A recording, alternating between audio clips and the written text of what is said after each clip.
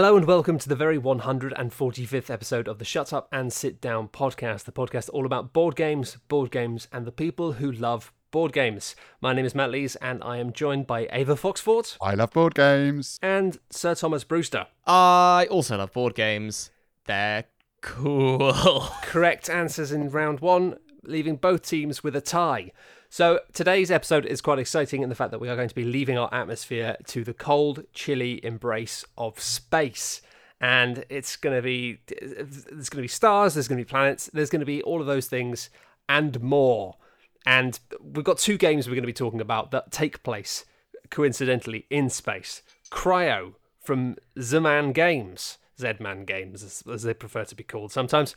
A game designed by Tom Jolly and Luke Laurie. And also Moonrakers from IV Games, designed by Austin Harrison and Max Anderson.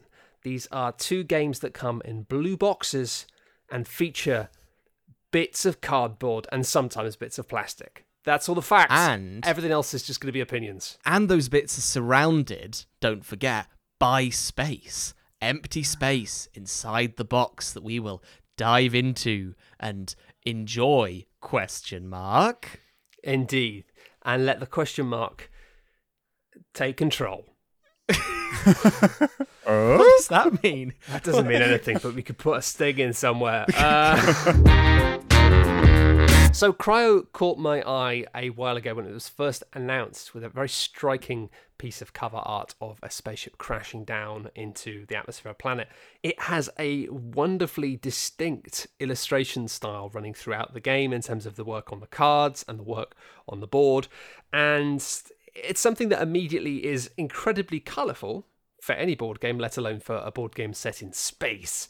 But also having a really unique vision of a sci-fi world, using almost topographical line stylings and lots of interesting fat little wedges of detail on things to give a world that is bright and quite cheerful, but also ever so slightly lumpy, if that makes sense, in a nice scratchy way.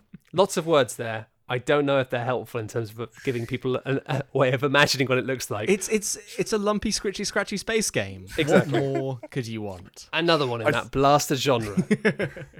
I think it's like such a great, like, evocative, like 70s sci-fi cartoon comic, like slightly bordering on surrealism in that way that like weird sci-fi of that era tended to do more than it does now. Yeah, absolutely. So it's kind of like take away all of the wonkiness of 60s and 70s sci-fi programs and replace it with some sharp, clean edges and the kind of graphic design expertise that you'd expect from a company such as Z-Man Games. And you've got something that right out of the box looks incredibly tasty. Now, I'm going to not bury the lead too deep here and say that ultimately, unfortunately, we found this to be a little bit on the flat side. But it's got some interesting ideas and we're going to go through how it plays.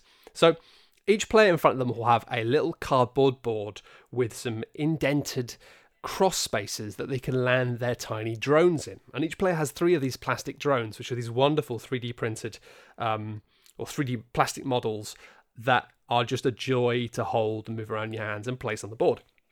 You're going to be moving these little drones, making noises optional, and landing them on different areas because bad news, the ship you're in has completely fallen apart in space, in the atmosphere, crashed all over the planet, and you have to go around now and collect bits and bobs you need from these different crash sites, including bits and bobs that are your crew in cryopods.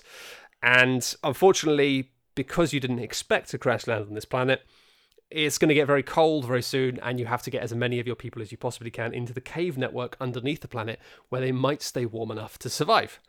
So, effectively, this is a worker placement game where you have your maximum number of workers at the start of the game. Cryo is a little bit more flexible in the fact that each space that you place a drone has access to 2 or 3 adjacent things it can do. And it means that most of the spaces in the game, or at least a bunch of them, can be accessed by 1 or more slots. So it's not as unforgiving as some other games where it's just like, I've taken this action, so you now can't. The crucial thing, though, is that in addition to pulling out all of these cryopods, which are just sitting on the board at the start of the game in quite large numbers, these little colourful, chunky canisters that you have to get out before you can even think about getting them underground and save all these people, you have the board in front of you has all of these little gaps in it, which you can basically go and collect these resource tiles, which you then flip over after getting them, have a look at what it is, and then you can either immediately just get that resource, or you can place it into one of the slots on your board, which allow you to basically create some simple machines that every time you finish your turn, when you bring your 3 drones back to your board, you can choose to activate up to 3 of your little, very simple factory lines and get some stuff. Now, the first one you get in the board is very simple. It's just a case of when a drone lands here, you will get blank resource. And therefore, you can take a cool tile that you like. Oh, this one gives me 2 of the pink crystals. Great. Pop that in there. And then when you, for a turn, call back all of your drones to your board, you're going to get 2 crystals immediately. Interestingly, a lot of these things are already filled up with things you're going to get after that. And instead of putting the thing you get in as a little token, you're going to put in what you are required to put into that machine to get something out. So you might say, look, I'm going to put it so I put plant energy in there, and then when I put a drone on that, I'm going to be able to convert 1 plant energy into 1 electricity energy, etc. The bit that got me excited was the fact that one of these slots that you have available to play around with, in terms of these 6 drone slots that you can activate like little machines, has both the input and the output tiles empty, allowing you to literally create any kind of little machine you want to turn one resource into another kind of resource. And the resources in the game here are not all just things like metals, gems, plant-based things, and weird wibbly purple energy that is wild and can do anything, but indeed also economies such as electricity, which you're going to need to power your vehicles to get them down into the mines to drop off cryopods safely, but also even the ability to pull more pods out of the board very easily, or pull more cards from the deck, or play cards. So there's a lot of promise at the start of Cryo that you're going to be able to build your own little engine that not only are you going to be doing things when you send things out into the world to collect things and save people and gain resources, but also at the end of your round where you pull everything back, because each player kind of has their own round. You can pull things back whenever you want on your own basis. You're going to be able to effectively have your own little machine that's then going to run to do all sorts of things. So it's a very exciting promise, this game, right off the bat. You've got a lot of thematic stuff going on in terms of this idea of having a race to pull people out and get them to the safety of the underground. You've got this network of little caves that you flip over one by one that you can explore to go deeper and deeper into the planet.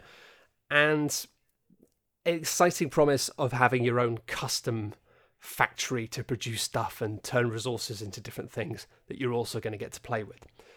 In addition to that, you've also got these cards that allow you to do 4 different things with 1 card. 4 things. Ava, do you want to talk about how that works a little bit? I really like this because this is reminiscent of a lot of Carl Chuddik games where you have these cards that on different angles of the card have a different ability or a different thing that it spices up. So if you tuck them into the top of your card, they are an action that you permanently have available to you.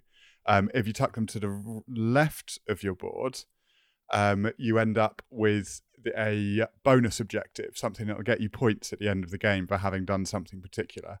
And if you put them at the bottom of your board, they're the robots that you need, the vehicles that you need to take the tiny cans of iron brew that need to be got from the surface down into the cave network. And that's a really nice playful decision. Like, I built most of my engine around the idea of like, okay, I can actually set this up so that every time I'm getting the drones back, I'm going to be able to get and play new cards, more of these cards. So I'm just going to be like focusing on building the best possible network of actions so that everything that I do is improved and more efficient. And that was really nice. And then when that went horribly wrong and all of my tins of juice, which I believe are supposed to be people, were moved back, all of them died, basically. There was this horrible thing, everyone dying. I got disproportionately done in by that, which was my own fault for not going and rescuing the people that could be disproportionately done in. But I then spent the rest of the time being like, right, how can I use these cards to actually be able to do the little that I can more efficiently? And there's some really cute things in there. Like, I love the fact that one of the best like little bits of theming in the whole game that is kind of like brutal and horrible at the same time as being kind of hilarious, is that one of the objectives that you can get is a memorial. And what this basically means is that normally you get 2 points for getting a person underground, plus the area controlled gubbins that fits into some extra points for getting people underground. But there's also a place on the board that means that every time X happens, you get to do a little bit more of it. And you have to put a person there to kind of put them to work. And the memorial card lets you get some points for these people who you leave to die on the surface on the justification of, oh no, it's great, they were doing beautiful, lovely work and they saved us all from a entirely avoidable fate, which is grim and fun. Yeah, that is, and actually that ties into probably my favourite theming thing of the game, in the fact that you're going to these areas with these drones and you are pulling people out of cryo. Well, I've kind of stumbled on something I like, and also something that I find is very gently confusing. And you're pulling these cryopods out, but it's unclear whether or not you're kind of bringing people out of cryo when you're doing that or not. And I think this is kind of, in a way, even though it looks absolutely awesome on the board, having all of these little, you say like little tiny ridged cans of Coke in different bright colours sitting around the board, it looks fantastic. But there is something deeply, literally dehumanizing about having pieces that are supposed to be people being these little. It's odd, right? We play games all the time where you're playing and you're representing humans as little wooden cubes, yeah? But I think there's something about the level of detail on these, right? The fidelity that actually makes it worse in a way for that, because it's easier to kind of take these cubes and move them around and be like, oh, red cubes are raiders. You know, it's just because there's so little detail there that your brain doesn't attempt to try and have a one-to-one on it. Whereas because these things literally just look like frozen cryopods of people, you never really think of them as being people, even though that is definitely the insinuation, right? Yeah. There's not the same level of abstraction in how you're looking at them. So you look at it and it's just like, oh, I mean, I was just thinking them of tins of Iron Brew the entire time. Like, they just felt to me like, it's like, oh yeah, I've got to try and get as many cans underground. And it's a shame to have that in a game that's got like quite a strong theme and an interesting premise, to have this thing where... Would it be better if they had actual standard regular sized meeples, do you think? Like the board game meeple we know and love? Because I think that has also become so abstracted from actually representing a person, that it might not work either way. But I do agree that maybe the game would be better with a retheme where everyone's already underground and you're just trying to supply them with a load of cans. Just a big bag of cans for everyone. Big bag underground. of cans for days. It is kind of cool that the entire game doesn't really have any humanity in it. Like, there's something quite interesting in the fact that like the thing that is doing the rescuing is drones. Yes. The thing that is doing the transporting is these robots with lovely little art. I really like the art of all of the different robots that are the cards you tuck into different places. The things you are rescuing are little cylinders with a lot of detail on them. And nowhere is there an image of a human. No. There are no pictures of humans or creatures in any of the game, which I think is a really interesting choice. And I think it's just a slight shame that I just feel like, for me, the issue is that the theming doesn't quite gel with the production in a way, because some of the aspects of the design I really like are the ones that are to do with these people being people, effectively. I really like the fact that you went for the memorial bonus at the end of the game, Ava, because you effectively left tons of people on the surface, but you left them on the surface specifically mining. So I really like this idea of you being like, quick, we've got to get underground where it's safe. But actually, initially, maybe let's just open up some of these cryopods, get some people out and get them to work mining resources so we can more effectively build things to get us down. And that, as a sort of like mechanic, is really lovely. The fact that, yes, you can keep going and putting more and more people to work in these mines, but then you need to come back for them to quickly bundle them into a vehicle and get them underground at the end. Or, in the case of Ava, maybe you don't. And I think that's the part, like, that's one of the elements that I thought, that's really neat. that part of the board really spoke to me as having like kind of life in it. And also I got very excited by the prospect of the fact that using the mechanics of the game, you could purposefully have it so that people's cryopods that haven't been saved yet get blown up and the ships collapse. Because every time you're going to cycle your turn personally and say, hey, look, all of my drones out on the board, they're all going to come home and I'm going to run my little individual machine. When you do that, of the 4 parts of the ship that are on the board, you're going to be able to choose one of them to activate a kind of problem token. And these are kind of a mixed bag in the fact that sometimes the problem is looting, in terms of you are looting, which means basically it's a problem that's good for you in that you've just turned up and, hey, I'm just looting some good stuff. But some of these tokens just have explosions on them.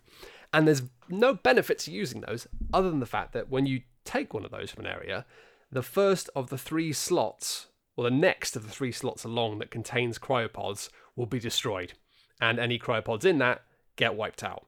And I was really going hard for it in the second game of this I played, when I played this with Ava and Tom and Quins. And basically just pulling out my pods as quickly as I could, and then just systematically, rather than just taking the fun little bonus of, I could get a free thing from here. No.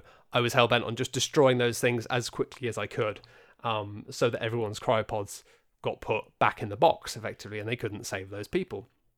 And again, there's something about that which is just horrible in a lovely way.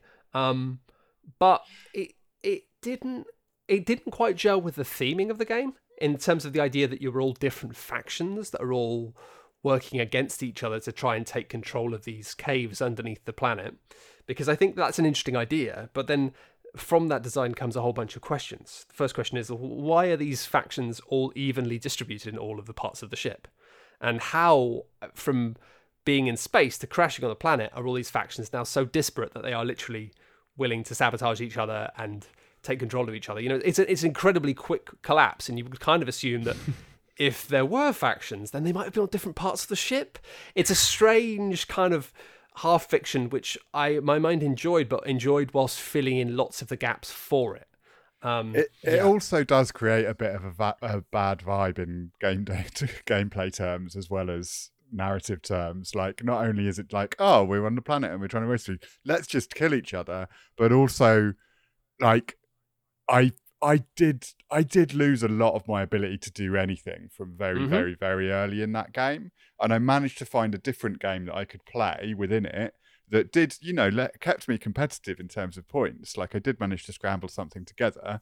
But there was also a thing of, like, I had so few people to rescue that I actually had them all had all of the survivors on vehicles from about a third into the game, which meant that I then had another third that was, like, building up this little engine, and then a third that was just like, oh, I've kind of done everything I can do now. I guess I can try and rush things to finish up, but I should probably do a little bit. And it was like, I said after the game, like, I think this game has the baggy third act problem, or there's a point in the game that's not as exciting as the promise of it, because you kind of got things rolling, and then it tightens up at the end when you know it's really close to the end, and it's like, oh, right, okay, actually we have got to I've got to do all of these things. I've got to do them before the end. But there was just a period where I was just like going through motions in a way that was like, I know this is getting me further and better, but it's not interesting. Like, it was really exciting at the beginning, trying to rescue stuff and set up an engine. It was really exciting towards like the first half of the middle, where it was like, oh, right, everything's gone wrong. I've got to come up with a new plan.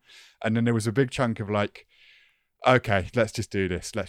And then a tiny bit of like, oh, is it going to end at the right time? Can I make it end before everyone else gets to get their people back? Because that probably would have won me the game if I'd been able to end it just a little bit sooner. But it didn't, and it wasn't, and that was where the flatness came from for me. Like, not in like, I could put up with a lot of the narrative flaws and weirdnesses, because I kind of like it when a game gives you like plot holes that you've got to fill in and make horrible assumptions about in order to make things work.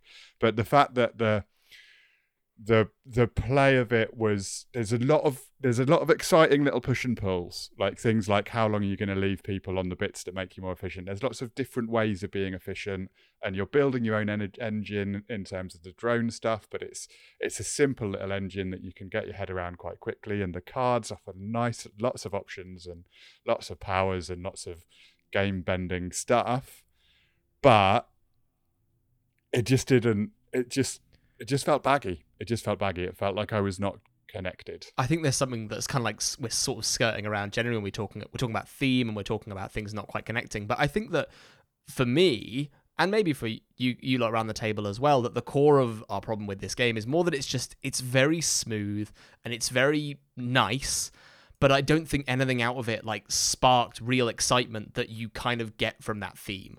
Like, the theme is saying, hey, this is a game about rescuing people from a crashed spaceship, and it's about doing this, and it sounds dynamic and fun and interesting. But the actual game, whilst there's clever stuff going on in there are some really things you can point to and go, that's a neat little twist on the Eurogame formula. That's a fun little detail they've added. Ultimately doesn't build into something that I'm finding any reason to, like, come back to. It's so fine. You can put it in front of lots of different people and they'll get the gist and they'll play it, and they'll play it quickly and they'll play it cleanly, but I don't know how much they'd come back for some kind of like spark that's in there. You know? It's interesting, isn't it? I think when you sit down to play a Euro game for the second or third time, usually if it's a great Euro game, then you're quite excited to try a different technique or a different strategy or a different path. And it's funny how sometimes you can be tremendously excited about something as simple as, oh, this time I'm going to try and mature my wood for longer to make more money at the specialist wood market, etc. Whereas in this, you have this real promise of cool stuff you can do. Like, the upgrades you can slot on the top of your board are really powerful and really cool, and let you do odd things that kind of like semi-break aspects of the game.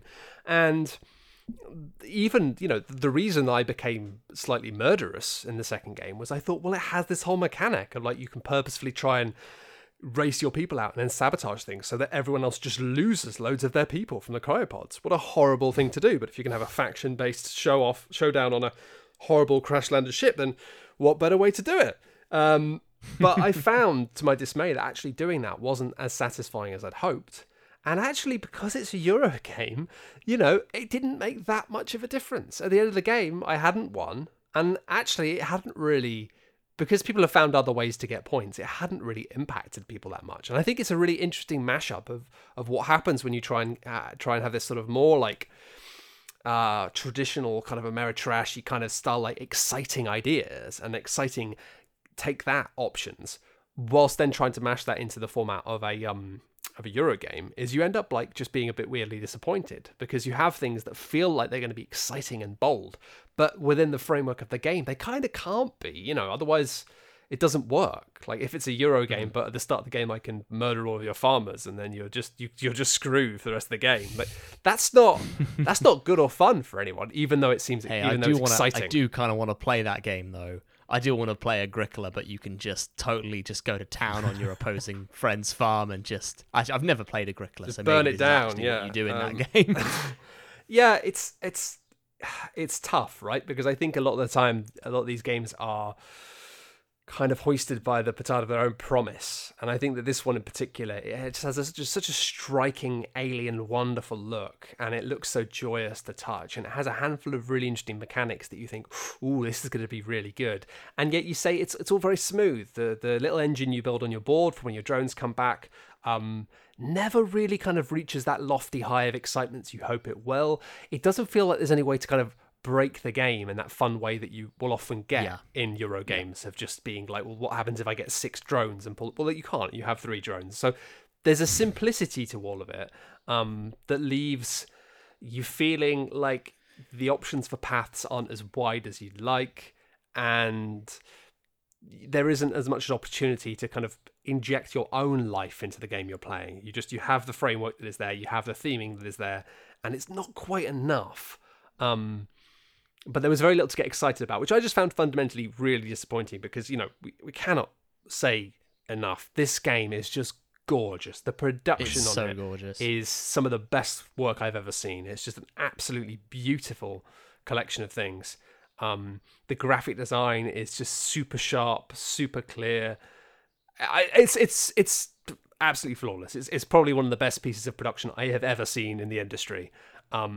And yeah, it was just gently, slightly disappointing to discover that the game was just not exciting enough to merit wanting to play it more than a couple of times. Well, hey, shall we move on to another game with some incredible production and really nice art design and then you can insert your own conclusion there. Yeah. So I feel like we've got the next game on this podcast, you've got some slightly differing views about, I think, across the team. We do. So Cryo we're all pretty lukewarm on, but let's talk now about Moonrakers from IV Games. Moonrakers.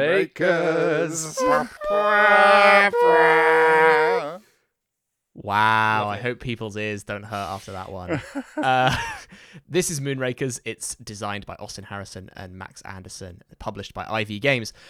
And effectively, it's kind of a combination of a deck builder and a negotiation game set in space. All of the players in this game are sort of, I don't know if they're kind of like bounty hunters or Han Solo type figures who are off to go and have some cool adventures in their custom cool spaceship. And what do those cool adventures take the form of? 10 victory points. Because the first to 10 victory points will win the game. And the way you get those points is by going on missions or contracts. These are cards that are placed in the center of the table, and they've all got various things you need to do to achieve them. And all the players around the table are going to be going on these contracts on their turn, and then playing a sort of a little bit of a deck builder game to try and accomplish those things. So for example, a contract might need 3 green cards and 2 purple cards. And in your hand, you've got 1 green and some purple, but you've also got a card that lets you draw some more cards, and then maybe you'll have enough to make that work. So that's the core, is that you're going on these contracts to try and get stuff. The twist is that you can ask any other players around the table to come on that mission with you and contribute cards. They play the deck building game as well. They play their cards from their hand to accomplish the objectives. And you can give them any split of the rewards that you want when you agree to it before going on the mission. But those missions are very simple. You just play some cards from your hand to try and beat them. But the game is really in trying to bring players along at the right time and split the rewards and just get an edge over your opponent so you drag yourself across the finish line first. And it's a weird game, right? Like, it's a very strange combination of systems. But I do think that it does pull it off, just about. I think it absolutely does, personally. It's a very, very simple deck builder. So the cards are both very simple in terms of the powers and stuff they often do, but also just incredibly basic in terms of what they look like. They're just like black cards with a simple monocolor illustration in the center of it. To be like, this is an energy card, this is a shield card. There is text on the cards when you hire crew or get the more advanced kind of abilities that you plug into your ship. But mostly, it's a case of drawing these cards and having cards in front of you that at a glance, you can see what you can do this turn, to whether it's your turn or whether you're helping somebody else. And I think the thing that's really killer about it, in terms of it being horrible, is the fact that you're only allowed to play 1 card. Like, as standard, you have 5 cards in your hand, and you can play 1. Now, if you have an energy card, that allows you to play another 2. And then if you have one of these other cards, it allows you to draw more from the deck. So effectively, unless you're really lucky or you've built a deck that's really strong in that regard, you're not going to have a hand that's going to let you promise that much initially. A lot of what you're going to be promising to other players is the potential to be able to help them. And you go, look, I've got a hand full of these cards that let me play more cards and draw more cards. And you think, I know I can play like 6 cards, and I know I can draw up from my deck another 4 cards. Now, that seems really good, but you might not be able to actually help them complete the mission. And I found that as an interesting space became a really lovely foundation for a game about making promises and negotiating, because it said in the manual this idea of, like, you can promise whatever you want before you get invited on a mission. And you have to be true to what you've agreed upon in terms of the split of the take on the mission. But the bit in the middle is just question marks. You can lie about what you've got if you want to get people to go along on the mission, and then know that you're not going to do very well. You can tank a mission on purpose. You can go along on a mission and then actually say, actually I'm not going to play any cards, if you really, really want to not make friends with somebody. But also maybe really severely mess them up at a point where it's crucial for them.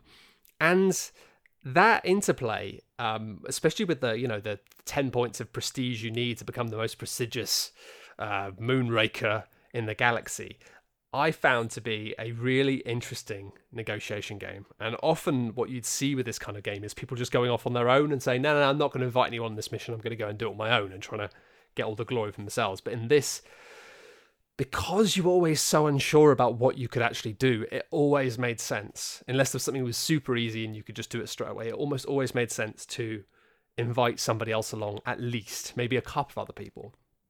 And I think that the reason that this unknown hand system really works is the fact that usually you would find that these kind of negotiations would end up getting really stuck in the mud for a long time, of me being like, oh, look, I'm going to take this, you can take this, especially because sometimes you've got 3 different types of rewards for these missions. You've got like prestige points, money, and then maybe also the ability to draw cards. Trying to come to an agreement of who gets what when you have 3 different people going on a mission offering different levels of support, you'd think that would be something that the game would just get stuck on for 10 minutes each time. In reality, because nobody really knows how good they are, everyone kind of quickly agrees on stuff. You're like, how about a split of like 3-4, 2-1, 2-2? And then people are like, sure, okay, because no one knows. And that's kind of, I think that's kind of great, right? You go in with your gut and you're not getting too stuck in the weeds of like, and I think that like, Quinns was the least hot on this game by all of us by a long margin. But I think at the same time, he's such a shrewd negotiator in games where you have perfect information. I think if we'd had more information about our hands, the negotiations would have just been way slower and way more painful, because he would have gone into things being like, this is exactly what I deserve to be involved in this mission. And you wouldn't have the wiggle room. Whereas, I mean, I had plenty of wiggle room, didn't I? I was a pretty... You managed to wiggle onto pretty much every single mission in the game, I think. I did, with my ill-advised but fun £1 promise. I will come along on your space mission for just £1. That's all I want. £1. By being like an intergalactic pound shop, you managed to wheedle your way into so many things. Yeah, and it worked. like build relationships with people in a way that meant that people trusted you and understood what you were going for and were willing to go with you quite a lot in a way that was quite nice. I did not trust Matt for the entire duration of that game. And that's why you lost. It's true. Well, this is it, you know. There's funny different elements to this that I really enjoyed. I enjoyed the simplicity of the deck building. I enjoyed things like hiring the crew, where all of the art was quite abstract, even for the character art, but you had a real sense of some interesting and fun characters within that. And I really love the fact that it wasn't as simple as me just going along and boosting my way to victory by going along and saying, "I'll come along and do for nothing, just bring me along." Because every time you went on a mission, you had to roll these hazard dice, and the harder missions would have more hazard dice, and part of what you'd agree upon before going on the mission was who was going to roll how many dice. And that was kind of horrible because there were so few, because there were like 2 or 3 hazard dice. If you're going along, chances are you're going to be asked to roll one of the hazard dice, and there's like a 2 in 6 chance that you're going to get 1 hazard, maybe a 2 in 6 chance that you're going to get 2 hazards, and a 2 in 6 chance that you're going to get nothing. I might not be 100% correct about that, but I think it's roughly about that. Which means you could go along and say, look, I'll come along for £1. Just give me £1 of the money if we do it. But then if you roll 2 hazards, right? If you couldn't block those 2 hazards with shields of your own from your hand during that round, you would lose prestige. So you would actually be going into missions for not a lot. And then if it went badly for you, you would be falling down the score point track because you were going along on a mission and smashing into asteroids or something. I mean, in my headcanon, which I felt the headcanon in this, in contrast to Cryo, I felt like this world and this setting really came to life in my mind quite easily. I found the idea of me I was so skint. I was at the bottom of the leaderboard. I had no money. Everyone else was buying upgrades to the ships, new guns, new crew, and I had nothing. I was still in the basic starting thing, and I was like, oh god, like who's going to take me on a mission? I got nothing to offer. So I was lowballing and just going under everyone on prices and just saying, look, take me along. I'll just take £1. But then the issue with that is it means that like you've got a good chance of just actually coming out of it worse than you went into it. And because of that, it meant there was no dead shores. And also I felt it helped a lot with the rubber banding towards the end of the game, which is, I know, an evil word for lots of people. Maybe what Quinn's didn't like about it, amongst other things, is the fact that it does tend to be that people get high up the track, and then people don't want to invite them along on missions. Yeah. They don't want to have them helping them, and everyone kind of gets a bit stuck at the top. And I thought that these hazard dice was a really nice way of getting around this, because you could basically start to offer people who were on the verge of winning kind of bad deals. And I was doing that to you, Ava. No one would invite you on missions, but I continued to invite you on missions. But I'd say, look, I'm only going to let you have 1 victory point, and you have to take 2 of the hazard dice. And it meant that, like, you went into it with a chance that you would lose 3 victory points rather than gaining 1. Yeah, and that was fine, and that. I don't know. I think that there's a lot of really clever things that this game does to make it so that the negotiations are mostly pretty precise. Like, it's very clear who's getting what, who's getting more, who's getting less. Although things are worth different values to different people depending on how far the track they are and where they are in the game and what they're trying to do. But also just hiding just enough behind the random chance of your hands and the draw and the random chance of the dice to you just have to be able to say, like, yeah, let's give it a go sometimes. And you know that there's a bit of a gamble involved, and there's always a bit of a gamble. And all you're doing is mitigating that risk. And you're doing that not just in the way you would be in any deck builder. You're trying to mitigate risk by having the right cards in your deck and knowing that you've got an engine that works a certain way, but also in the way you're negotiating, also in what you're promising to people, what you're offering to people, like making sure that you are getting the right thing. And I was like sitting up at the top for a while, and like possibly one of the there's a complicated thing there in that, like, there was like a good 2 rounds where barely anyone was inviting me on things, and so I was playing the game less because I was winning, and that's a bit of an odd feeling. But I was also using that time to kind of work out like what the way I figured it. Once I got within 1, 2, or 3 spaces of the top, the game switched from being like, no, actually now it's not about negotiation so much as how have I built my deck. Is there anything that's going to come up that is something that I can take on my own? Like, and that's such a lovely progression in my mind, that like a lot of the early bits of the game is just like everyone's getting stuff and everyone's getting things, and negotiating is quite fast and loose and playful.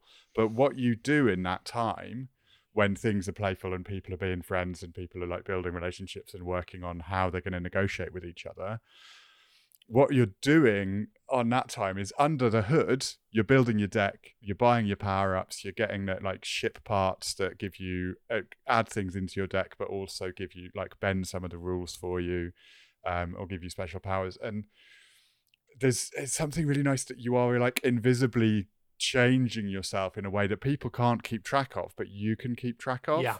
And so there's something hidden that is changing all of the time in everyone's play. And yeah, I don't know, it blends those 2 things so well by making the deck building so simple, but with crew and ship parts in particular that really twist what you can do and give you really exciting options, on top of a really, really simple, straightforward core. And all of that is kept in a way that is so clear and open, mostly, that you have got a solid negotiation thing that doesn't rattle on too long. I can imagine some groups this being a painful game with. I can imagine if you've got a group of people who will not accept the notion of someone else gaining something on their turn. Like, if you've got a group that is like that thing, this could become a very, very horrible game of people building up. Like, oh, I'm just going to build my engine. I'm just going to take the little missions that I can do on my own until I've built myself up stronger. If you play it like that, terrible. It'd be terrible. It would be terrible, because the only way you can... the only way you can really refresh any of the missions that are available to take are by taking the action where you just stay at home and you just don't go out to space this turn, which sounds like a really boring thing to do that you think, I'm not going to do it. But actually, we didn't do it that often, but when we did, it felt like a great choice. I felt quite happy about staying at home, because it was usually that my hand of cards was so terrible and my situation was so terrible that actually just staying at home and not losing points and getting a tiny bit of money and getting to refresh some of the cards on the table, that was a grand choice. I was happy with that. That was like, I didn't want to go into space again, because I think the reason that works is that actually, like, there is 100% parity in terms of when you are involved on a mission, you are playing exactly as if it was the mission that you've chosen. Like it's not like you're going along as an ally and you do an ally thing. It's like you all play the same game of playing cards in front of you, and then you see if you can collectively get enough of those cards on the table. So really, this idea of, it's my turn, the only thing that's unique about your turn is the fact that you have control over who gets invited, and you can go on your own if you want to. And so, you are building towards that. And because you have this tableau of 9 different space missions available at any one time, and because they don't get cycled very easily, they only go off the table when they're either achieved or when they're failed, I think, or when somebody specifically gets rid of one. At the start of the game, you can kind of, early in the game, see what missions there are, and the really easy ones you can do on your own get snaffled up very quickly, and then you're just left with loads of harder ones. And B, you can see the spread of stuff quite easily. And a really subtle touch I loved in the art design of this game is the fact that these pieces of art were clearly done with Photoshop layers, with the colors then set to match the colors required to do them. So if something just required guns, it would be a completely orange picture. But if it required guns and some crew cards, then it would be orange with some bits of purple. And it was kind of loosely proportional to what was required, giving a game that has a very stylistic, minimalist tone a sort of readability that I know Tom had some trouble with the weapons doing that and having stuff that's kind of forgetting what did what because of a bit of their color use. So frustrating. But yeah, I mean, you were the only person that had that issue. It's true. It could be an errant bit of design stuff. I don't know. I nearly fell in that hole and I saw that there was something and then twigged a bit too late. I think the thing that I found frustrating about the one, because I am also a little bit cold on this game, I think it's really clever. That negotiation aspect is so strong and so malleable in concept, but I struggled with it in practice a bit, where I thought, I'll spend, on my first turn, I was like, okay, I'll go on a little simple mission just on my own to test the waters and see how the card play works or whatever. And then because everyone else had already established a kind of trading relationship around the table, I then felt like I was kind of cut out of a lot of the later deals. And then I had this, however, managed to eventually get spun into some of these deals and get some points. But the last stretch of the game for me was like pulling teeth. I found it so frustrating having that jostling for the top position where you're right at the top and you need to do one mission. And I was offering myself going like, I'll come on this mission. I need nothing. Because I made this lunge for victory where I bought a specific ship part that was going to fulfill a secret objective. And I sort of viewed those secret objectives as the only thing that's really going to drag you to the top of the board unless you're trying to take missions on your own. But I lunged for that thing, and then I misread a card, which meant I added a load of other cards to my deck, which trashed my deck, so I was drawing terrible hands. And I spent like 3 turns in a row where I just stayed at home and didn't do anything because my hand was terrible. And you want to be honest and tell people, hey, this is my hand, this is what I can provide. And at that stage in the game, no one wanted that hand. It got to a point where in the late game, I was sort of just sat there with my hand of cards being like, hey, I'll go on this mission. Everyone went, yeah, all right, sure, fine. Anyway, let's talk about this. Let's talk about this actual deal somewhere else. Because you don't want to cut the winning player in and then when the winning player can't manage missions on their own, they are effectively just sat waiting for someone else to win. Yeah, and it's interesting because I didn't find that because I just saw the value in inviting people who are winning along, providing they were willing to shoulder huge amounts of the risk. And I think the reason you weren't getting invited on those is because you were approaching it quite pragmatically, and you'd be like, I want to come along, and then as soon as someone was like, well, you've got to take this much of the risk, you're immediately like, I don't want to take that much risk. And it's like, okay, well, I'm going to talk to someone who does.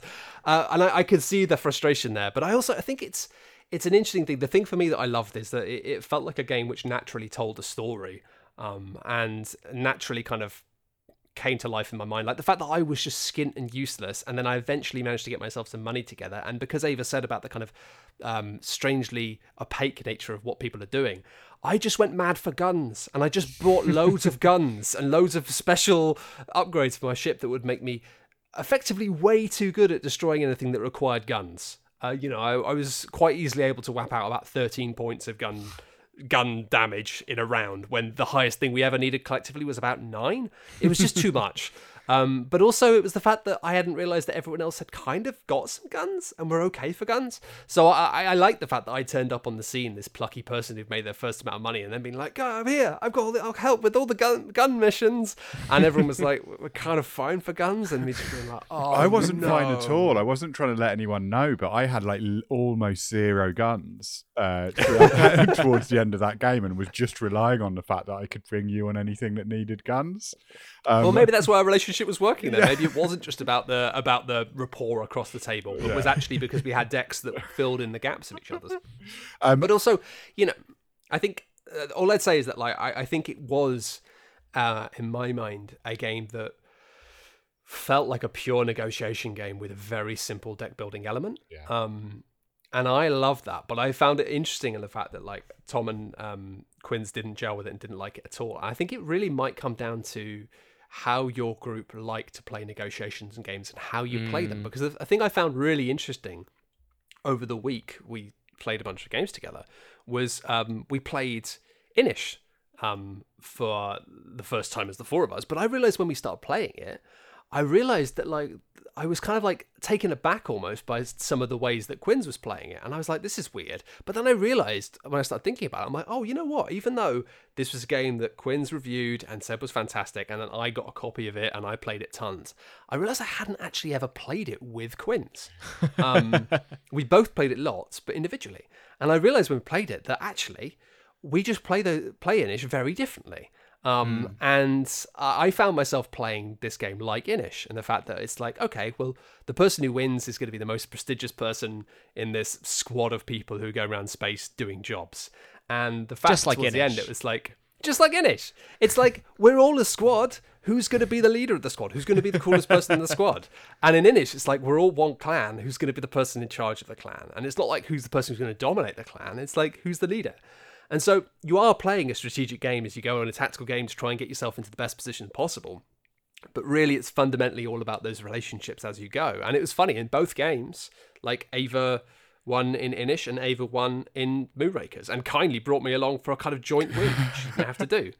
But in both those games, I was like, yeah, cool. Because it felt like, we'd gone on all these space missions together, and there was sort of characters, and unfortunately, Tom, your character was the sort of person who was like, I'm going to go and do a mission on my own. And then when you invite along something, you're like, I don't want to take any risk. I just want the money. And it's like, well,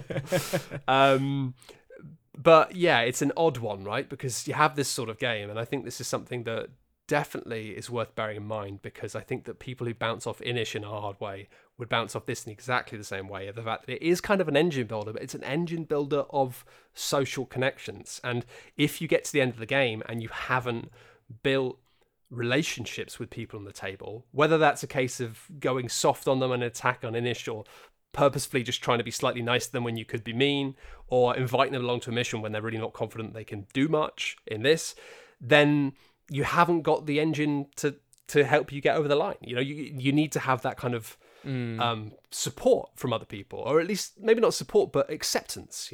That respect. And I think of which I had none of. So you didn't. I mean, yeah, I respect you as a person, but as a space pilot, you didn't have a huge amount at that point, Tom. There was an awful lot of I'm doing this on my own. You can't have anything, and it's like, okay. Yeah, it's a weird one though, because I did feel like. It's a strange one where you need to get those connections building early. Like, you can't have any time to because I think I misjudged it, and by going on the first mission on my ones, it was like, oh right, like I'm now one mission behind everyone else's connection. Do you know what I mean? Yeah. And I think also one thing that got folded into that was who you're sitting opposite with. You and Ava sat opposite each other, and I was sat opposite Quinns. And while you and Ava were doing negotiations, I looked at Quinns and went, "Do you want to go on this one?" And he went, "No." Great, that's my negotiation partner in the bin. But yeah, it's a weird game. I think personally, I had a significantly bad time with it that I wouldn't go out and recommend it. But you two sound like you had a really great time with it. So, I honestly really loved it, but I would say, just to end the cake with a bad cherry, the box is just gigantic and it's way too expensive. Yeah. Is it really expensive?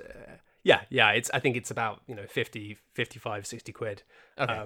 And it's a very large box for a game which is effectively a card game. And I think a fun card game. And I love the art direction of it. I love a lot of the production qualities on it. There's some delightful spot gloss and stuff. But there's also a whole bunch of boards which you sit and have cards next to and some cards on.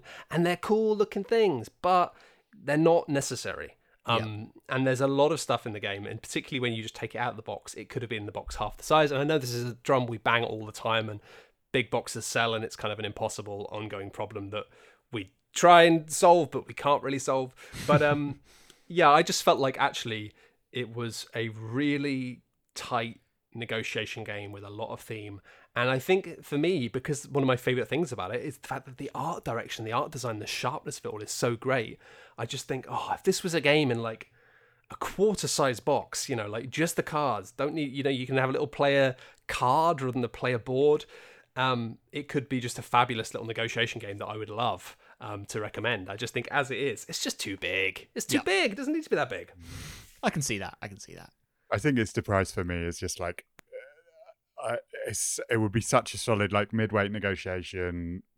Get it out, have a little bit of fun, work out whether you've got a good route for it. Like I do worry that part of this is actually just me and Matt just getting on very well at that particular time during the day and just being like, I think we saw a different game in it than you totally did, and that was great fun. But yeah, I am a bit worried about the fact that like half of the table had a miserable time.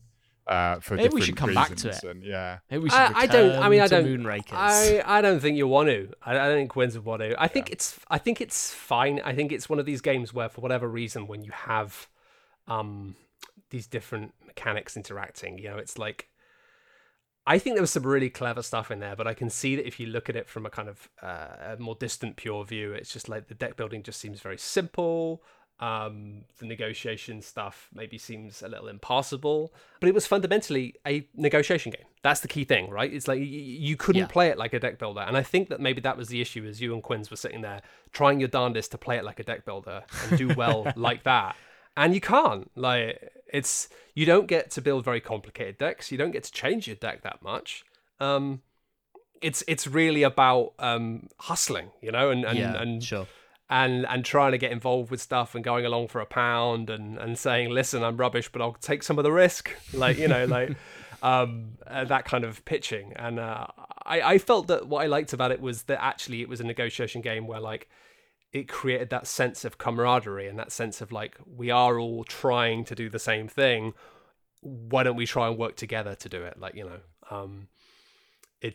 yeah, I think it's interesting, and I think actually like the connection to Inish for me is the thing that's maybe going to be most useful for people in terms of trying to work out whether it might work. I don't think it's as good as Inish. I think Inish is just fabulous, and it's like a much more sensibly sized box for what it is, and even it's still too big, but whatever. And it's more affordable, etc., more interesting. But I think that this is like a really cool sci-fi. Flying ships together, I'll come on that mission, imagining stuff in your head stuff. But I do think that the wrong group or the wrong sorts of people are just going to bounce off it hard and go, I didn't like that. And for like 50, 60 quid, I want a game that is more reliable. I want a game that I can put in people and know that they're going to like it rather than feel like there's a lot of people that are going to bounce off it. I would also say that my thing rather than Inish would be Cosmic Encounter in terms of like, it's not at all like Cosmic Encounter, but the fact that negotiations and budging people out of the way leads to quite often having everybody being right next to victory until someone can find a way to squeak it through. That's the thing that people bounce off with Cosmic Encounter, and if you do bounce off that, you're going to bounce off it here as well, because it's present. Especially because we just sort of decided to try and go for a joint win, which I know around lots of sorts of tables would be deeply contentious, and people would say, why would you do that, Ava, when you could win on your own? And the answer is, it thematically feels kind of nice. It felt nice, and like I could see on the table, I had like a guaranteed win for myself on the table, and I was just like, I would rather share this win. I've mostly got here because of Matt, so it makes sense and it would be funny, and there was a chance that I would lose, and Matt would win as a result of it, and that was just hilarious. Yeah. Like, I didn't twig that until too late, and then I was like, oh no, that will be funny though. Yeah, if you'd rolled those hazard dice, it would have been the story of you being like, we've been together since the start as mercenaries. I want you on this job for the big time. And then you smashing into an asteroid. And me being like, oh, God. I've got all the money. Bye. So, yeah, that's Moonrakers. I think like me and Ava got a real kick out of it as a sci-fi negotiation friend-making mini deck builder. Quinns and Tom did not like it very much. But I think we can all agree that it's in its weird current form just too expensive and too big. I don't think it's that weird. But hey, I liked it. I found it kind of exciting. I wish I could recommend it, but it's just too expensive. And there we have it. 2 games, both in space, some of which we like, some of which we don't like, but neither of which we can really recommend.